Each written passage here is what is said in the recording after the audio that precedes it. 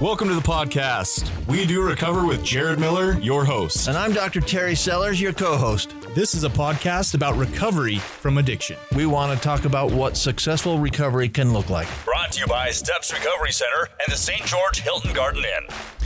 Welcome to We Do Recover. I'm your host, Jared Miller. Today, I am not joined by your co-host, medical expert, Dr. Terry Sellers. So we decided to do this on a Thursday, and I'm just going to jump right into Sean. Sean, why are we doing this on a Thursday? I'm going out of town tomorrow. Sorry. It's I got my side hustle, man. I got some business to take care of. I got some bills to pay. So, when business pops up, I got to take it. Wait a second. Wait a second. I'm taking a side hustle vacation from the side hustle that I'm already doing. You're doing a side hustle on top of a side hustle. That's what I'm doing. You see the kind of people I hang out with? Like a side hustle. Anyways, today in the studio, we have your producer, the tech titan, Sean Denovan. I push buttons. As well as we have my buddy, Randy Palmer. Randy works in the industry. He works for Rise Intervention. He also directs the outpatient portion of Matter in Tooele, a.k.a. our featured guest. Thank you. Randy Palmer, welcome. Glad to be here. Thank you. Yeah, this podcast is recorded in sunny St. George, Utah. Episode 24, Part 1, is brought to you by Steps Recovery Centers. Where addiction ends and healing begins. If you or a loved one needs help, please don't hesitate. Give them a call, even if you just have questions. 801-800-8142. They're amazing people. Here in Utah, all the way from the northern border to the southern border, they got you taken care of. All right, well, let's check in and do some new and goods. Randy Palmer, what's new and good in the world of Randy Palmer?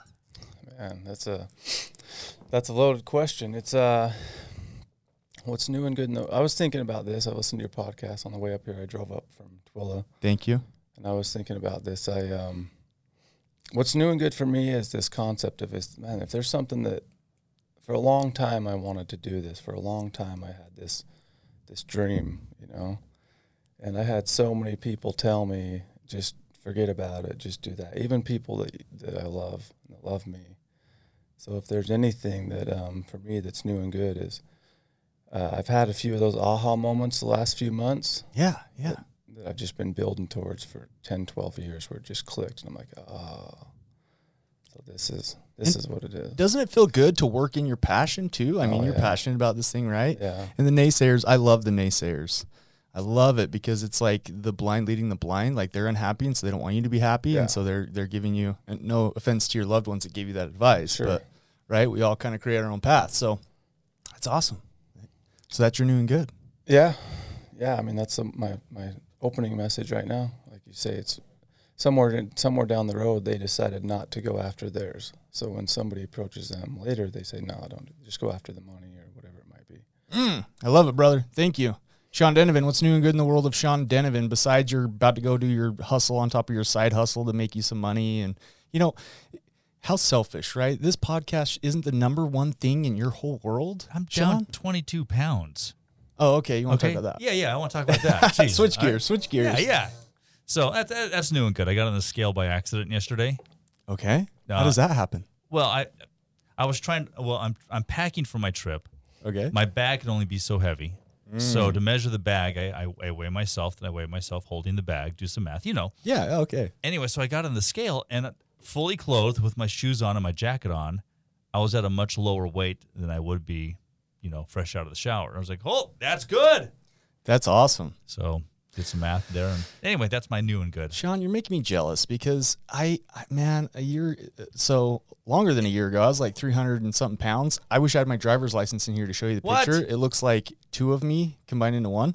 And I did what you're doing now, man. I got my stuff together.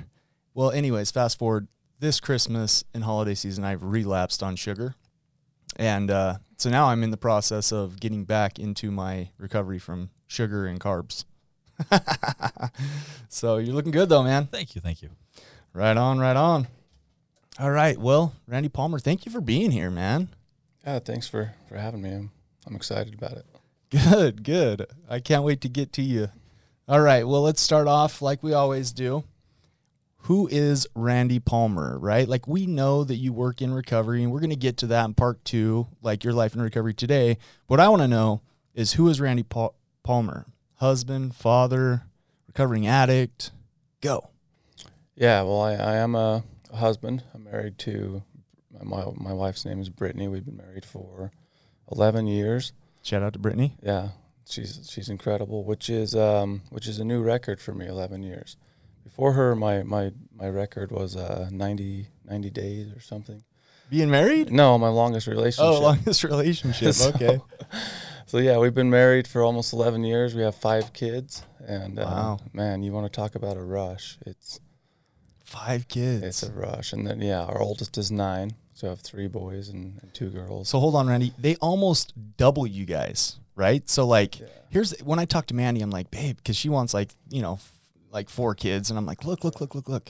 When you have 2, there's 1 per 1. You get what I'm saying? It's an even ratio. Yeah. You guys are knocking at the door of 2 per 1. Yeah. Or no, almost 3 per 1. Sorry, I can't do math apparently. Well, she wants 1 more. So, I mean, sometimes we go back and forth. But you might just hit that ratio. Okay, I'm sorry. Go ahead with your kids. No, it's fun. I mean, it is life, man.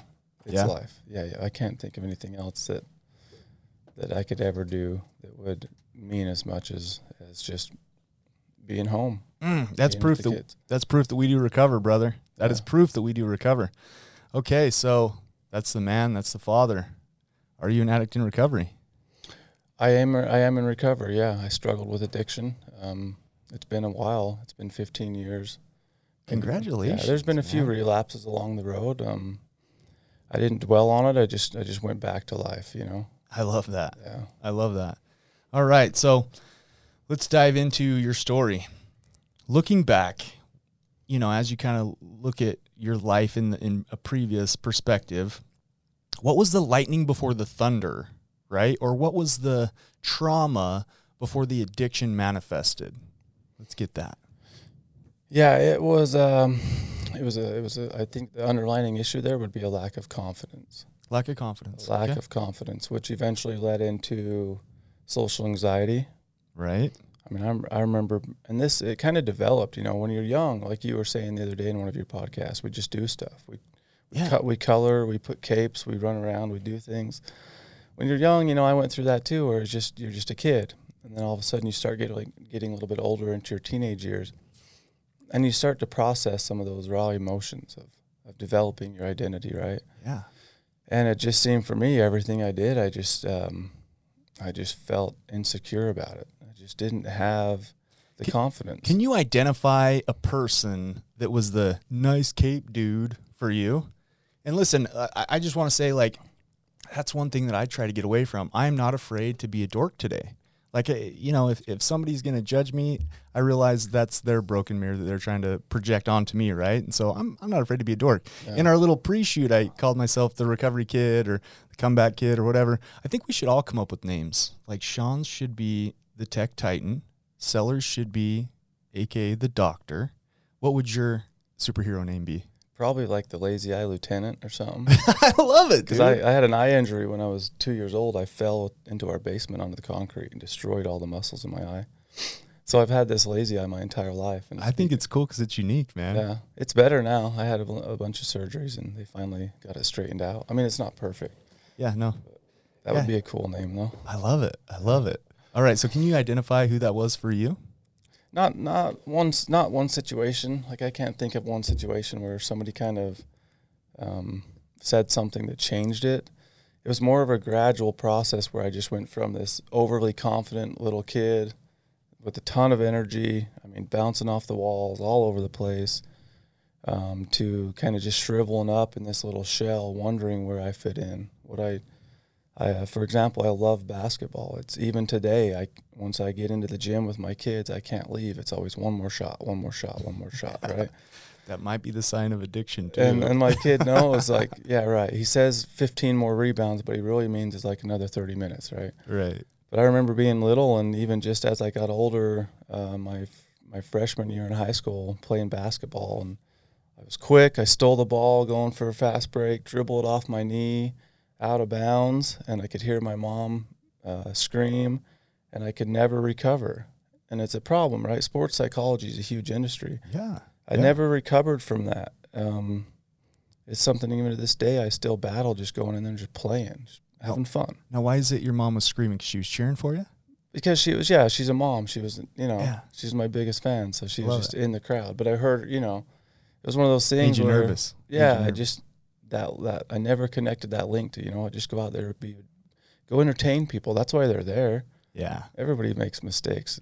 It's just go out there and entertain people. That's really what sports is, right? Yeah, absolutely. Absolutely. Well, cool. So lack of confidence was kind of some of the traumas at an early age. Was there anything that happened that was really right up until the substance abuse identified itself? Yeah, social anxiety really crept in. I mean, it got to a point where I wouldn't go to English class because we were reading a play. I was terrified to read or speak in front of people. That's eventually what led me away from my church activities and everything else. I avoided it. And it got to the point where I couldn't order food at a restaurant with my family. Wow, that bad. I'd sit in my truck and wait for people to leave the gas station so I could go in and get a drink. Who is this guy sitting across from me doing a podcast that we stream the video live on Facebook, man? You're a different cat today. I transformed, man. God transformed me. You know what I mean? You change, things change. But that was it for me. It was a couple really bad experiences with social anxiety disorder, or just social anxiety in general, stemming from a lack of confidence. And that led up until I got my wisdom teeth out and I took a Loratab. That sounds like the addiction or substance abuse disorder. That's what we're calling it technically in the industry these days. Sounds like that's when it started to manifest itself. Yeah, well, to me, that's when I healed all my problems. Oh, okay. Yeah. Let's talk more about that. What did that look like? Well, as a 16-year-old kid that can't function, when you take I took something and it seemed like it was all better. I suddenly had confidence. I could go speak and read and do things in front of people, and it was like I was fixed. And I connected that in my brain, like, oh, this must be it. This must be what I needed. There's so many people that have come on this podcast and have shared that, right? That I think it was Tony Poole that said the drugs are the answer and that's the problem, right? Like, and I'm not trying to glorify it at all because I'm totally against that, but I'm saying like there's a reason why people, get addicted to these things, whether it's, trauma from childhood, whether it's social anxiety, right? Like, and it for a time, and that's what I want to point out, for a brief time, it seems to be a Band-Aid. Would you agree? Yeah. Eventually, then I had a drug addiction and anxiety. Oh, yeah. In fact, worse. The chemicals only compounded the anxiety. Isn't it interesting that it's almost like taking out a loan, right? Like, I think I look back on my addiction. I've done some work around this, and it's like I went through some trauma with people in my family. My dad passed away, brother passed away, wife asked me for a divorce. And at the time, I was doing the same thing. I was self-medicating to try to get away from that. But when I think about it, nowadays, it's like you take out a loan, right, for temporary relief that you end up paying back double in the end. Like you're saying, eventually your anxiety was worse. Yeah. It's crazy, dude. And there is no bankruptcy paperwork. Right? I mean, I guess we could dive into that to, some of the stuff John talked about with suicidal thoughts and things, but there is no, it has to be paid eventually. You have to do that work. You have to figure it out. Yeah, absolutely. Yeah. So got the wisdom teeth out. Your brain goes, this helps. How long did that last for? At 16, you said, right? Yeah, I experiment. I mean, I just kept, that became my new, before I got into opiates, my goal in life, the midbrain, my drive was to stay comfortable, was to avoid people, places, and things that would cause me to feel uncomfortable. After that, the goal became finding drugs, finding pills, getting high. So I pursued that course from 16 to around 23 years old. That was my daily focus, and everything that I worked on was just trying to fill that, find that first initial feeling that you find, right? That first hit. Yeah. That you never can. So it was. What did your family dynamic look like at the time? You come from a 2-parent background, siblings. Where were you kind of raised? Where were you living around this time? Yeah, that's a great question. My family was right there. They were all clean. Parents were married. My dad owned his own construction company. I was the youngest of 2 brothers and 2 sisters. They were all concerned about me. For the first few years, they had no idea. They didn't know. You know, you hide it. And you go about your business and you do your thing. They knew I had anxiety and I was insecure in a lot of areas. But so they were all there. They weren't sure really what to do. They would sometimes approach me. They weren't sure what to do about it. And I would say at the time my parents didn't have the greatest relationship. So it's not like they had a bunch of spare time to come and work on my emotional challenges. They were just surviving. You know, they had 5 kids of their own. Yeah, 2 big things there. Number one, you don't know what you don't know, right? If you don't understand this thing, and it's funny, like I go through phases in my recovery, and it's like I went through a phase where, you know, I'm gonna tell the world it's not a moral, you know, it's not a moral defect, it's a disease, and I'm gonna shout it from the rooftop, right? And I'm gonna fix society's outlook on this. And I realized, man, that's just my insecurity. And I'm glad people don't know in a way, because then they haven't, trust me, they have their own stuff they're going through, because we all do, bro. We all do. But I'm glad that they had a different outlook, right?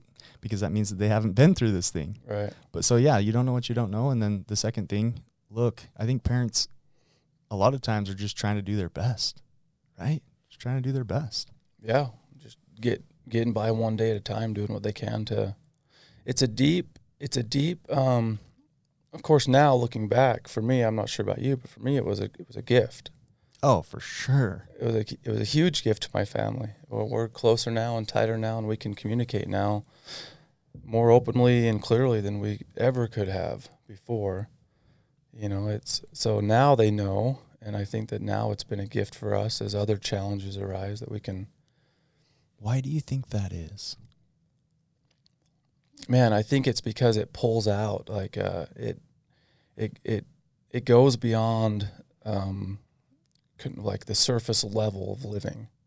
Okay. Right. We live at this surface level of schedules and tasks and communicating and checklists, conversations, and this goes to a deeper place where you have to slow down and you really have to listen.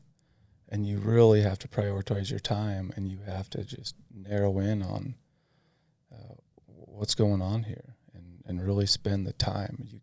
You can't pay for it, you can't avoid it. You have to spend the time.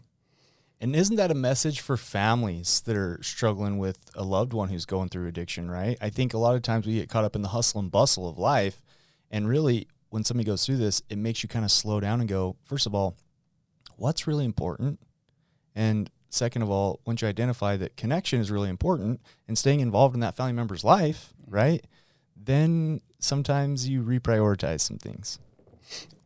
Yeah, absolutely. And it's not that I'm coming at you saying that, you know, if you're a father out there and you're a business owner and your 20-year-old son's living in your basement, he's addicted to heroin, that you're doing anything majorly wrong. Right.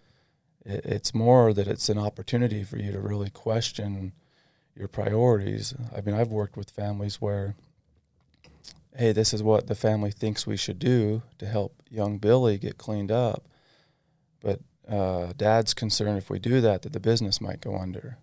Yeah. And he's right, it might. Or he might just be avoiding some of his own growth and potential with his business that he's never confronted before. Yeah, I love it. Okay, so let's get back to your story. So you're going through it, you said at 23 is kind of when you started coming out of the woods, or what happened at 23, man? Let's jump there. So I like to say that I think I started to grow out of addiction. Oh, different take. Okay. I really do. Tell me more. I started to observe other people in the community and other people that I knew, and I had discernment to where I could see that they were, some had more joy, and others seemed like they were just kind of stumbling through life. One of the things I always wanted to be married. I always wanted a little boy that I could wrestle with, because I had a nephew. Yeah. And I wanted to just wrestle with a little kid, and I wanted to have a little boy. And I knew that the way I was living, I was in no position at that time to be responsible as a father, the father I wanted to be. So I just started to look, and so real quick, you identified your goals didn't match, right? Like your your habits and your Sure. mindset and the patterns, like those weren't connecting. Yeah. That's pretty deep, dude. Like not a lot of people can do that. And I guess that's why I say I started to grow out of it, because I just was sitting in my comfort zone, right? I imagined I had this bubble around me called my comfort zone. And I had my Mountain Dew and my Tootsie Rolls and MTV, and I started to see it, that the missing link there was me. Yeah. Was my daily behavior.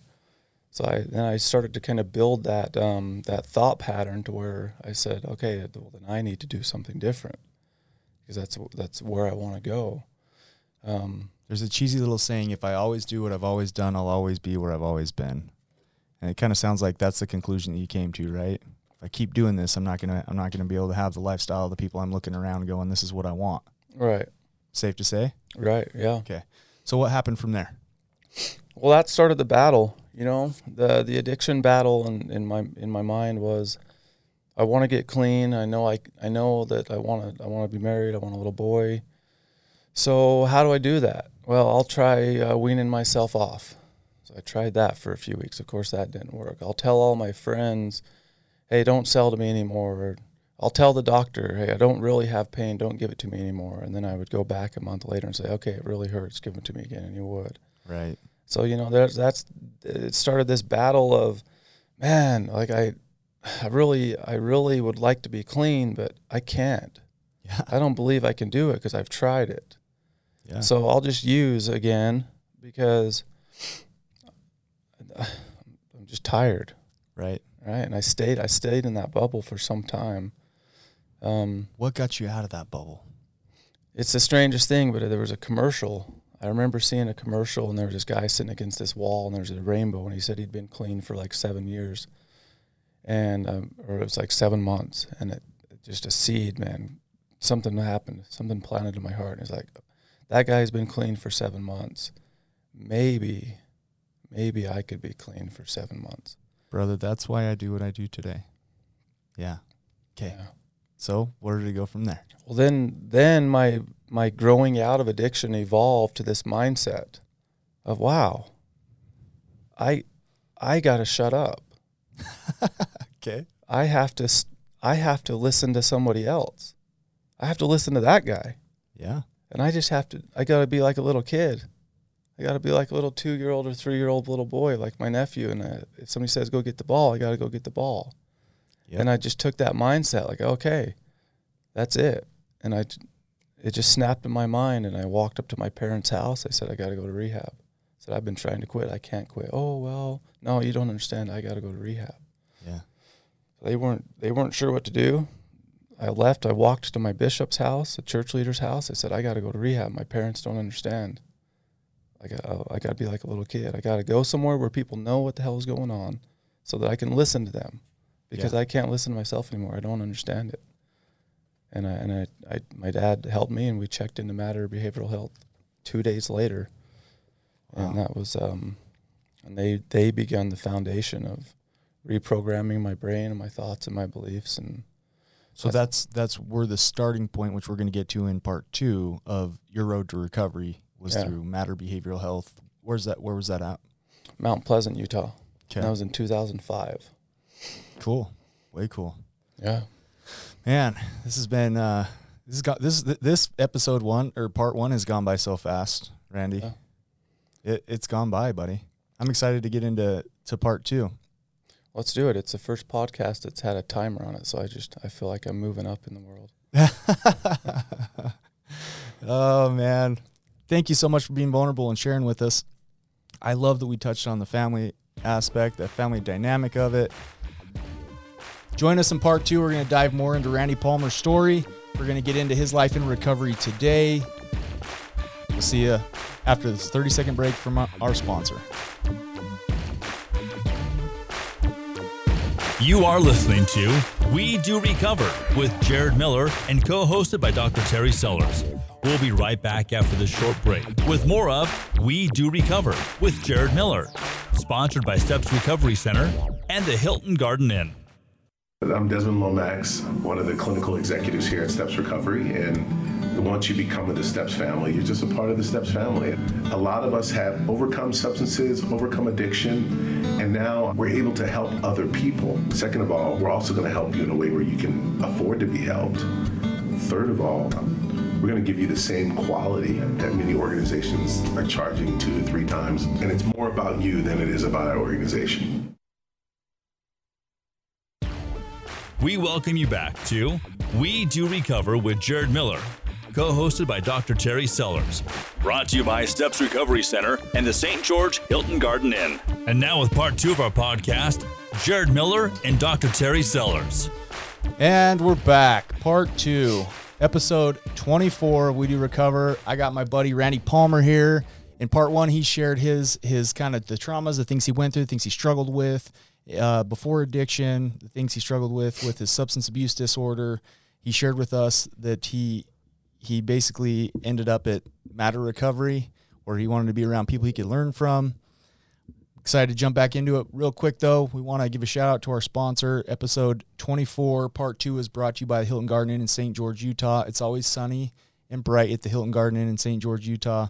If you're traveling through southern Utah, give them a Google search. Just type in Hilton Garden Inn, St. George, Utah. They have amazing amenities. I mean, how was your stay last night? It was great. Yeah, it was perfect. So nice, huh? Yeah, we liked it. Maybe I'll come over after this and we'll sit in that hot tub. I was jealous this morning. Come over tonight when it's cooler. Yeah. Right on, buddy. Right on. All right. So we've gotten to the point now where you basically want to be around people you can learn from, right? You've realized, I don't know how to do this thing. I need help. And you got some help. Tell us what Matter Recovery did for you. And a big thing that I like to touch on is, at what point did you have what we call in recovery a spiritual awakening? Yeah. Well, I have to set the stage a little bit, because when I got to Matter, my entire life I've been envious of where I was. You know, you get clean and you look back, and then you see people that are in early recovery, and you get kind of jealous of their humility and of their openness to life, right? As I've got, the cleaner I've got, it seems like the more prideful I've got again. You know, and it's been a journey of mine. I remember walking into Matter. Guilty. Yeah. I can totally relate, Can brother. you feel that? Yeah. So I remember walking into Matter. Of course, when you first get there, you're high and whatever else. But I remember waking up a day or two, and I just had this fighter mentality. I looked at it like a fight for my life, and I knew that I couldn't listen to myself, so I was going to do everything and anything that somebody else there who was clean told me to do. And I just remember having this attitude where my body reacted and released chemicals and helped me just push right through the withdrawals. And I'd been there for like 4 days, and this kid that had been there 90 days pulled me aside. He's like, "Where are you hiding it?" Like, "Where am I hiding what?" He's like, "You're hiding pills." He's like, "Nobody walks in here like you walked in here." I'm like, "Dude, you don't understand. Like this, it was attitude. I'm just here to change." Yeah. And I really was. I was 23 years old. I had been growing, like I said, felt like I'd been growing out of my old lifestyle for some time. I was tired of it. And I knew now what I needed to do, so I saw it as my opportunity. I saw it as my break. So as I feel like it's important I tell that, because I had done things to put myself in a situation where I felt like God could give me a gift. And he did. I'd been in Matter it was my 3rd night there, and it was like 2 a.m, and I went into the bathroom and I just threw up. And I was walking down this long, dark hallway, and I felt this darkness, just this stirring of this darkness is the best way I can describe it. So I went back to my bed, and I was laying there, and the darkness just got darker and more powerful, and I just got more scared and just more negative. I couldn't find those positive thoughts. Yeah. You're consumed by this dark feeling that overcame you. Yeah, I just had these feelings like, you're never going to do this. You know, who do you think you are? You can't do this. Nobody ever does this. You might as well just give up. And I was laying there, and I remember I had this, you remember the old Walkmans? I had a CD player with some headphones. And I had some church music in there, and I went back to some of my roots when I was younger. I had some great experiences when I was a little kid with church and activities. And I put those headphones on, and I actually had some scriptures there next to my bed, and I put them on my chest, and I just bear hugged them. Nice. And I in my mind, I imagined that I was in the bathroom and I was in the corner and I was being kicked and I was being jumped by these guys. By this darkness. Yeah. Yeah. And I noticed that I was still breathing. And then that's when it kind of clicked to me, okay, if I'm still breathing, then I still have a fighter's chance. So I started to kind of walk up the wall, and I got up to my feet, and I was covering up, and I realized that I could fight. And I was basically, in my mind, I was given a choice. Do you want to fight or do you want to quit? And once I made the choice to fight, it was like instantly that darkness just vanished, and I just got this warm. Anybody who's gone through something like this, you can't explain it. There's no words to describe what happened other than I knew that God was real. I knew that he loved me. I knew he had my back. I knew he was proud of me. I knew he'd been watching me. I knew he led me to where I was right then. My entire body was filled with light and joy. I could comprehend things I'd never comprehended before. It changed everything for me. I saw in my mind some of my future, and it's something that to this day, if somebody asks, why do you do what you do? Why do you live the way you do? Why do you go to church? Why does any of this matter to you? I'd say, because in 2005, my third day in rehab, I had this experience. It changed, my entire life changed in what felt like hours and hours of this euphoria, but it was probably only 45 seconds. I don't know. Yeah. Dude, not too many people are willing to even come on to a podcast and talk about this thing, and definitely not too many of them are willing to come on and talk about something like that. And I totally understand what you mean when you say, like, people might not understand this and maybe they'll judge me and think I'm crazy. Because I say that because if you're familiar with my story, in 2014 I had an attempt, and I was dead for a while until they hit me with Narcan. And I went through something very similar that I've only shared with. I mean, if I had fingers cut off, I could still show you on one hand the people I've shared this experience with. But it was very similar to that, man. When you were talking, I was getting the chills. Yeah. Yeah. Yep. That's what I love about addiction. That's why it's a gift. That's why I really feel like when it's all said and done, we're going to look back and we're going to see that it was an experience that was given in preparations for future experiences. Yeah. Oh, I totally agree. It was a uniting effort for families and communities and societies, opportunities to grow. Yeah. I love that. Man, what a powerful spiritual awakening. Thank you for sharing that. All right. So that began your road to recovery. At what point did you start to kind of say, okay, I got this. I'm good. Like, tell me a little bit about that. Even maybe after when you left treatment, right?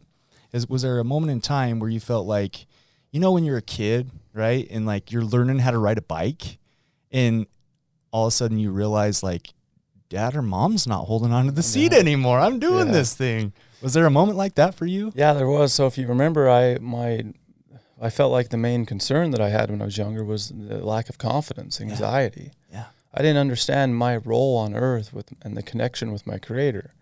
So when I was in Matter, one of the ladies there, she's so sweet. Her name's Linda. She knew about my struggles, and she invited me and pushed me to read and to do things in the groups to get me to confront what I'd been avoiding for a long time. And I struggled even after I graduated 90 days. I struggled, and I was looking at my life and thinking, okay, I need something to focus on. Mm-hmm. I need a target. I need something I can put my energy towards, or I'm just wandering aimlessly. I've said it 100 times. The best defense is a good offense. Yeah. You got to have something that you're pushing towards. Okay. Right. Sorry. So no, you're good. So I put my mind on a mission to go to serve a mission for the church. LDS Church. Yeah, we got people from other states that don't. Okay, cool. Yeah, so and that was my target, and it was it's something I worked on, and it was a struggle, and even to this day, I'm not sure how it happened. Somehow, higher power, man. Yeah, somehow the bishop at the time was just like, get this kid on a plane. He was inspired. He just knew if I could get him on a plane. So I would say that moment for me came when I was actually I was giving a talk in church in Arkansas, and I got up there and I just opened my mouth, and everything that I'd been holding in for years just started to spew out. And they gave me a card and told me I needed to sit down. I took all the time. I wasn't nervous. I wasn't concerned. I just was being me, just being free and able to free. And I would say that's the first time it kind of clicked for me. Like, okay, to me, being sober and recovering is expressing yourself, is being yourself confidently. And that's despite that's the first what time other it kind of people clicked. will think. Yeah. Yeah. Right, because that was the social anxiety. You were worried, what are other people going to think of me, even before the substance abuse started. So I love, that's beautiful, man. You came out of this thing, and it seems like not only were you able to, get clean, but you were able to find that confidence and that kind of, look, this is who I am. Yeah. Take it or leave it. There's so many people in the world. I'll resonate with somebody. Somebody's going to like this, right? Yeah. I love it. Yeah. So where did it go from there? You find the self-confidence on your mission. Yeah, I would say that's where it solidified my recovery, 2 years of just helping people and serving people and just putting yourself and your own needs kind of on the back burner. And when I got home, my wife and I, we'd been riding for a while, so I was able to get married fast, and then I had my little boy. And the rest is history. I had that little boy. Hold on. I just want to point this out. You were writing with pen and paper back then, right? Yeah. Most people don't do that these days. It's all this. And there's something magical about that, right? Absolutely. Cool. Yeah. Right on. So married, right? How long until you had your first son? So we were married. We were married almost a year, 11 months, 12 months. So it was fast. Yeah. And then from that point, something kind of kicks in too when you, after I saw my son, something kind of started to kick in. And I'd always, since I had been to rehab, I'd always wanted to do something in the addiction recovery field. And that's when it kind of started for me. But once my son... What were you doing before you worked in the field of substance abuse? So I was in, my dad owned a gravel pit. We were in trucking. That's right. He owned a construction company. Yeah. So and then once my son was born, I immediately defaulted to that. I moved to North Dakota, and I bought a semi-truck, and I hauled oil into Canada for a few years. Got to have money. Right. And that fatherly instinct kind of took over. But every day I'd be driving in that truck, and I'm like, man, this isn't it. Our stories have so many similarities. There's got to be something else. Yeah. So I just started listening to podcasts and wanted to become a life coach. And, man, that started, I would say finding my path to working in addiction was harder for me than getting clean. Was it? Yeah, it was an emotional and a very social. Like, I started making videos and putting them on the internet. I haven't made videos about my personal struggles with pornography and put them on the internet. You were vulnerable, though. Yeah, again, that surface level has never been enough for me. Like, I needed to go deeper. I needed to be more real and be like, hey, when I was in rehab, I learned these techniques and I've been using them, and it's helped me in every aspect. Yeah. And I just started to just put myself out there and try different coaching programs and different stuff. And I've always wanted to work with Matter ever since I went there, and that's finally happened. I run a family group with them. And then I was eventually that all of that struggle and that emotional challenge led me to, the Arise Network to do interventions. I always thought that'd be so cool. I always saw myself like in a suit with a briefcase, getting on an airplane, like CIA. You're traveling to New York, and you're just going to go meet with this guy, and you're going to go in there, and it's all kind of on the down low, right? Yeah. Because the anonymity. I get you, man. And there was also this other driving portion of it that I think it's going to be cool. I believe that there's life after death, and I think it's going to be cool when I come across people I worked with to embrace them and be like, yeah, we confronted it. Yeah, we hit head on the challenges that we struggled with. There was a moment that changed in my life, and I've shared this before. I'm going to share it again. I had a couple years putting this thing together, my road to recovery. But I was still very mentally broken. I was sober sick. Okay, I was sober, but I was still pretty sick. And I went to a bishop, and I was like, Bishop, man, I've lost my in the pity pool, right? I'm like, my dad's passed away. My Brothers passed away. My wife asked me for a divorce for good reason, right? Like, I was a very selfish person in addiction. I don't blame her at all. I've lost everything, man. Why? Like, I thought God loved me. I thought God was merciful. What have I done to be in the absence of his presence? And he said something that was crazy. It blew my mind. He said, Jared, when you get to the other side, maybe God will say to you, congratulations, you overcame that obstacle. Yeah. But how many people did you bring with you? How many people had that same struggle? Did you go back and grab their hand and say, come on? Look, I love metaphors, right? So I'm going to do this. I think of like addiction as like the subway of life, okay? Like we're all down there in the subway of life, and we're just trying to take it one day at a time. There's not a lot of light. The air's sticky and smoggy and gross, right? We can smell the sewage. And at some point, we realize there's the exit, but there's a long stairway to get out of this thing.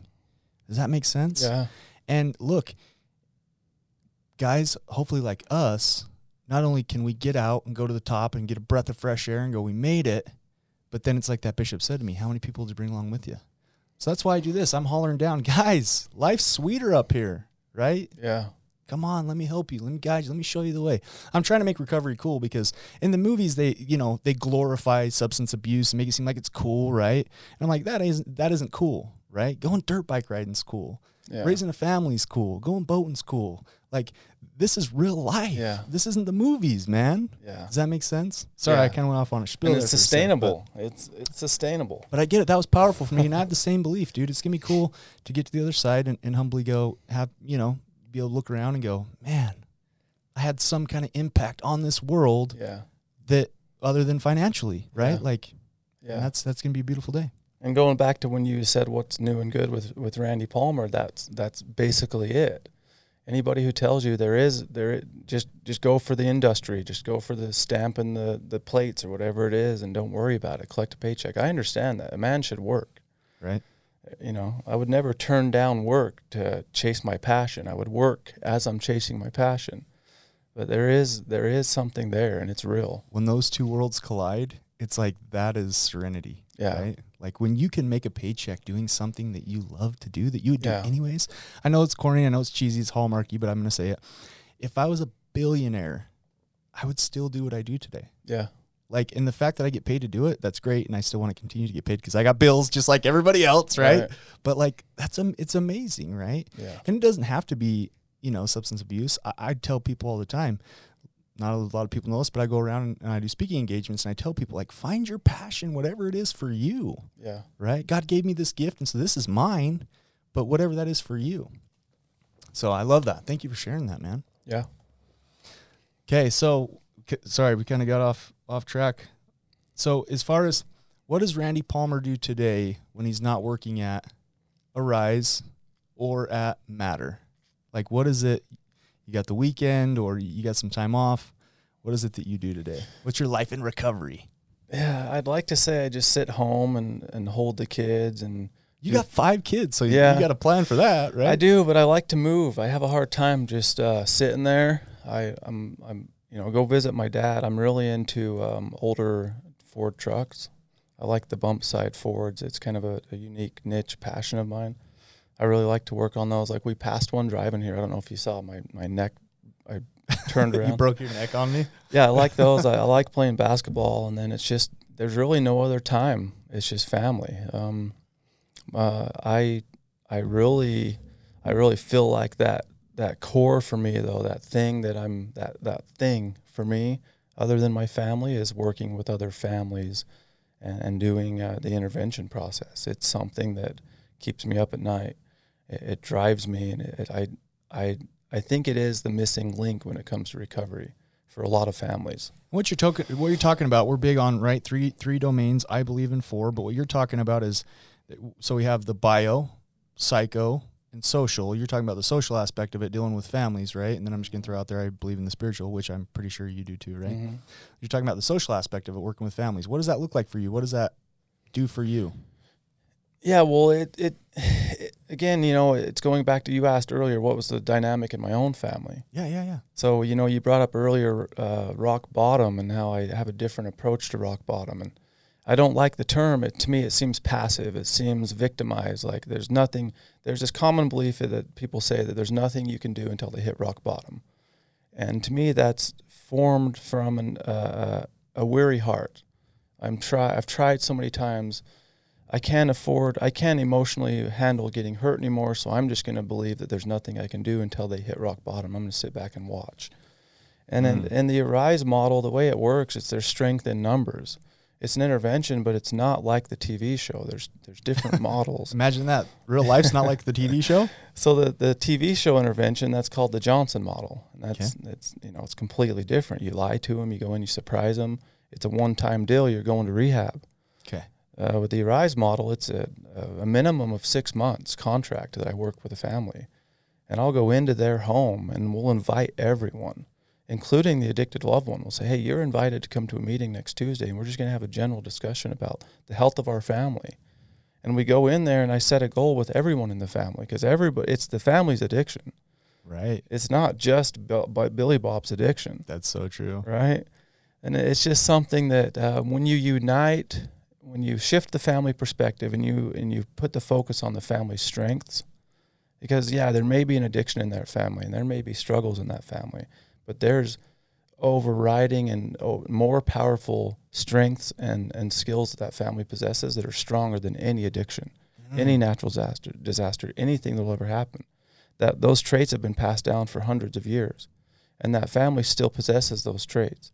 Yeah. And now there's an addiction there, but if we can tap into those traits, and if we can get the family consistently meeting with a united message of hope and recovery, while strategically applying some boundaries with and increasing resources at the same time, patiently over time. What I love about the Arise Network and the model is I don't have to be the expert. I don't go in there as a guy with 14 degrees saying, this is what you should do, now do it. Right. Because if I do that, then I'm responsible for the results. Yeah. The family chooses what they want to do. It's a family council. It's Family Council Recovery, COUNCIL. So it's a council where the family discusses what they want. Yeah, and they set the goals. They move the direction of the family. And if that person chooses to go into treatment, guess where he's going once he comes out of treatment? Right back to the to the family. So if they have the united front, they're all on the same page, right? Like you're taking them, putting them somewhere safe. Everybody's getting better, and then they're returning somewhere that hopefully is a little safer, a little better, right? Yeah. Versus if we just say, look, it's you. What was the name you used? Billy Bob? If it's just you, Billy Bob, you're the problem. You got to get better. Go, right? Well, maybe Billy Bob does go and get better, and he comes back, and it's not a healthy environment. Right. And so he's going to go, what do you think he's going to do? Right. Yeah. I love that, man. I love that. So we got about 2 minutes left here. Oh, this has been fun, man. This has been awesome. Like it. So last question for you. What does We Do Recover mean to you? So if somebody said, tell us what that means in your world or in your words, what would it be? Yeah, for me, I think of the families that I've worked with, and We Do Recover, first of all, it would start with, I like it, we. Yes. We do recover. It starts with the basis of what does success look like? Because when I go in with the family, they say, can you get my son clean? No, I can't.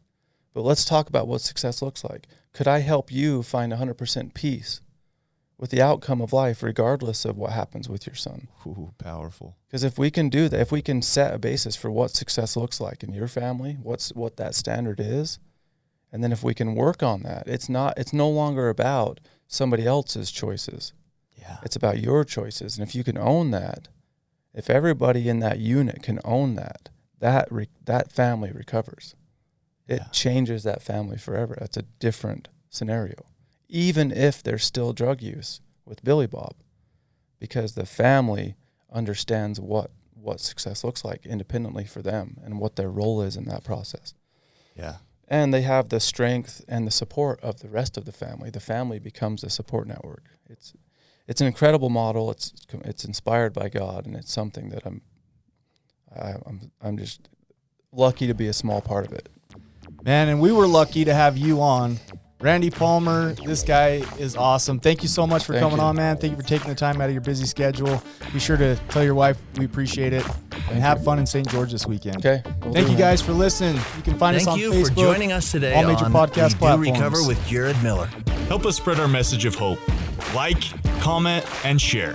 If you have any topics or ideas for future shows, please share that on our Facebook page. That Facebook page is We Do Recover with Jared Miller. If you or a loved one needs help, please reach out to us. Again, thank you for listening. Brought to you by Steps Recovery Center and the St. George Hilton Garden Inn. This has been a production from A Podcast Studio.